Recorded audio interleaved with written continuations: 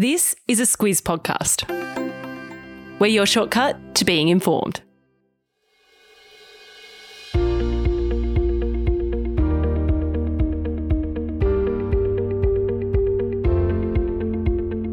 Hello and welcome to Ask the SQUIZ, our special edition podcast to help squizzers with their burning questions about the referendum on the Indigenous voice to Parliament. I'm Larissa Moore. And I'm Claire Kimball. Ask the SQUIZ. Claire, we are just a week and a half out now from voting day in this referendum, and the questions are really narrowing in now on a couple of themes. Yeah, they really are, and we're going to cover a couple of those off today. These are things around like the thorny issues of race, also the discussion of what a treaty is about, and also how the voice representatives would be selected if the referendum does indeed get up. Couple of big ones this week. Let's get into it.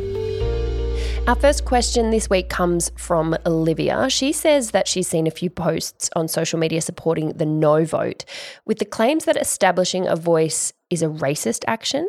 She's asked us to explain this argument and also what the Yes campaign says in response. Olivia, we're very, very glad that you've asked this one. You're not the only one who has written to us asking about this, but yours is probably the most neutrally phrased, so if we could put it that way. And look, this question is really a big one for a lot of people. A friend over the weekend even asked, her daughter who's in her 20s is on social media quite a bit, and she said that her question is, Mum, I'm seeing heaps of stuff on TikTok saying that voting yes is racist. So what's the deal with that? Getting some traction, it seems, on social media, that argument. Yeah, it really is. You might be seeing it popping up on your social media feed. If you're not, The Guardian did a bit of analysis on it. They said that a lot of these videos are really targeting the 18 to 34-year-old age bracket, and that age group, if you can generalise a little, are often getting their news from social media. Yeah, a big slab of them most certainly are. And the nub of this argument is really articulated by Lydia Thorpe, who's the independent senator. She's also a no campaigner. Remember, she split with the Greens over this referendum. Thorpe is the leader of the Black sovereignty movement, and essentially her argument boils down to the fact that she doesn't think that the voice goes far enough. She says that it's fake process, that it's an insult. The only way, she says, for First Nations people to achieve anything tangible is through truth-telling and then a treaty. She also says that the voice is being run by, and this is the quote, a bunch of do-gooders, and that it's racism as well. So that's one angle on the claims of racism.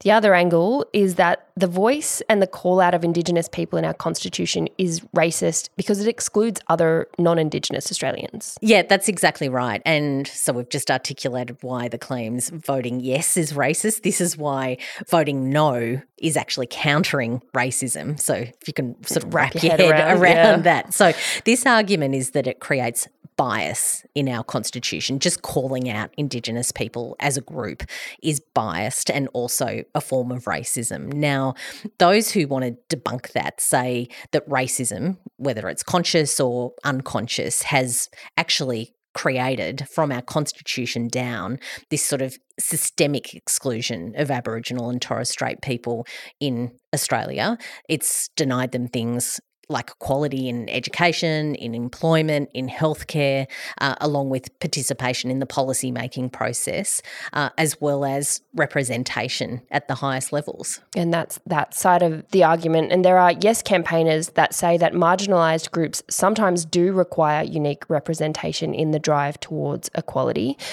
But Claire, you can see why all of this is a bit confusing. It's very confusing, particularly if you're on social media and trying to make sense of it all. So, and when these claims, and this isn't the only one, have two very unique sides to it, you can totally see why it's a thing to get your head around. Loaded as well. So perhaps this answer is a good one to share with your young people if you've got them asking these kinds of questions. We mentioned a treaty a couple of times there, and Jana has a question about that, and a lot of squizzes do. This is another one that's come up a fair bit.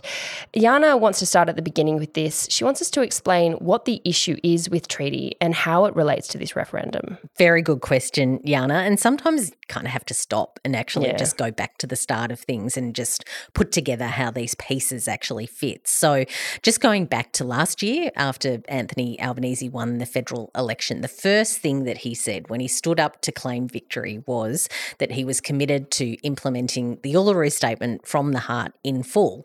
Now, this referendum is just about the voice to Parliament.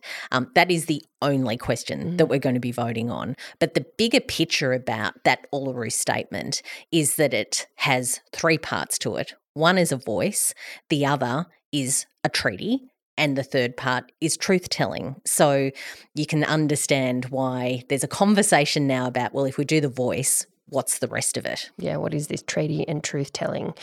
So what Albanese says when he's committed to implementing the Uluru Statement from the Heart is that a voice, a treaty, and some form of process about truth-telling about our history will come along after that. Well, that's certainly the discussion. And, of course, it's been murky from the government because they don't want to open up a discussion about exactly what the other couple of bits mean if we do implement the voice. But, again, the only question that we're facing at this referendum is about setting up the voice to Parliament. But you can see, given the Prime Minister's very full-throated support for the entire statement, that no campaigners have very, very carefully linked the voice to a treaty as well as to truth. It's like they're a job lot. And the official no material actually says it will open the door if we do vote yes at this referendum to quote, this is the quote, reparations, compensation and other radical changes. When Albanese's been asked recently about the treaty, he's actually now trying to play it down a little. He said that there are some state-based treaties already being negotiated in Victoria, Queensland and the Northern Territory. So he's kind of hinting now that it might not be necessary for the federal government to pursue a treaty process anytime soon. Kind of hinting is probably the right way of putting Some very vague phrasing around that. Yeah, exactly. And again, you can understand why people are sort of trying to make sense of all of this because there's not definitive statements when it comes to these sorts of things. And it's hard to talk about something that the government says isn't in the works, but have supported in principle. But as for what a treaty actually is, essentially it's an agreement between Indigenous people and the government, whether it's state governments or whether it's potentially a federal government treaty. And that would transfer power and resources to Indigenous people to control the matters that impact their lives. It's a very broad definition, that one, but at its basic level, that's what a treaty would mean. Yeah, got you. It is big, it's complex, and that's why the government's really trying to take everything other than the voice off the agenda right now. As you said, we're only being asked to vote on that issue of the voice.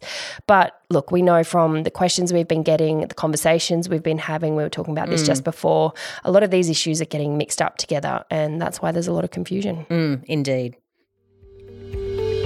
Finishing up with Tyra today, she asks, if the Yes campaign is successful, do we know how the First Nations advisors will be selected? We've had this question a lot. We are getting a lot of the same questions, but it shows that these are the big things people are talking about. Yeah, and we've kind of addressed this in part before, so it's a good one to actually pull out because we have had a lot of recent questions come into the mailbox about it. So thank you, Tyra, again for that. The first thing to say about how members of the Voice will be chosen is that it's not locked down yet. So this is part of the detail that people have been asking about. What are the details? How is this going to work? And the government has been given advice by the referendum working group, but the details have to be locked in that legislation before Parliament if the Voice does get up in the referendum. And that will only be debated and decided if that yes vote is successful on the 14th. We've talked a lot about the Karma Langton report. It's quoted a lot by the government and the Yes campaign. It's recommended a Voice with 24 members, and that's got equal numbers of men and women and people from some state and territory. So that's what they're recommending. So in this whole debate, when Indigenous leaders say there is a lot of detail, that's the report that they're talking about because it does outline a sort of process for how these things could happen. The point is that no campaigner says that the government hasn't locked into that. It's just a suggestion at this point. But look, when you look at that report, what they're suggesting is that there's 2 representatives from every state and territory, plus an extra 5 members from remote communities because of their special requirements. There are some questions being raised in this whole debate about whether the shape of those advisors who would be put would have other kind of conditions, I guess, put on it. Would people from different backgrounds, like Indigenous people living in urban regions versus female versus all sorts of questions about how you could actually filter those representatives. The government's just made it really clear that it'll be up to Indigenous communities themselves to select their reps, and also how they do it, whether there's an election or some other process. It'll be up to them, but it then has to get through in that legislation. Yeah, got you. A little bit more detail, though, on that point of representation. That Karma Langton model does advise, they do recommend 2 permanent advisory groups to the Voice. That would be one on youth and another one on disability. So we'll just have to wait and see on that if the yes vote is successful. Yeah, be lots of discussions about that if there is a yes vote. All right, Claire, that is us done for another week. A huge thank you to everyone for their questions. Big questions. Big questions. I kind of feel like 2 weeks out, we're sort of right in the weeds. There's some really tricky issues. Next week, we'll sort of bring it up a level, I think, because there's some really good questions too about exactly, as we lead into that vote, what it'll mean. So, yep, we'll have a masterclass as we come in for the final run up to the referendum. But look, if you've got questions and you want us to have a look, it's certainly not too late. Please email us, hello@thesquiz.com.au. There's a form as well. The link to that is in the episode notes. It absolutely is. And all of this, all of our resources, including our shortcuts on the Uluru Statement from the Heart, are on our resource page. You can find that at thesquiz.com.au/voice referendum. Link is in your episode notes, but it is a great one-stop shop of opinion-free, agenda-free information to help you guys make an informed decision, an informed vote on the October 14th. Thanks so much for listening. We will be back next week.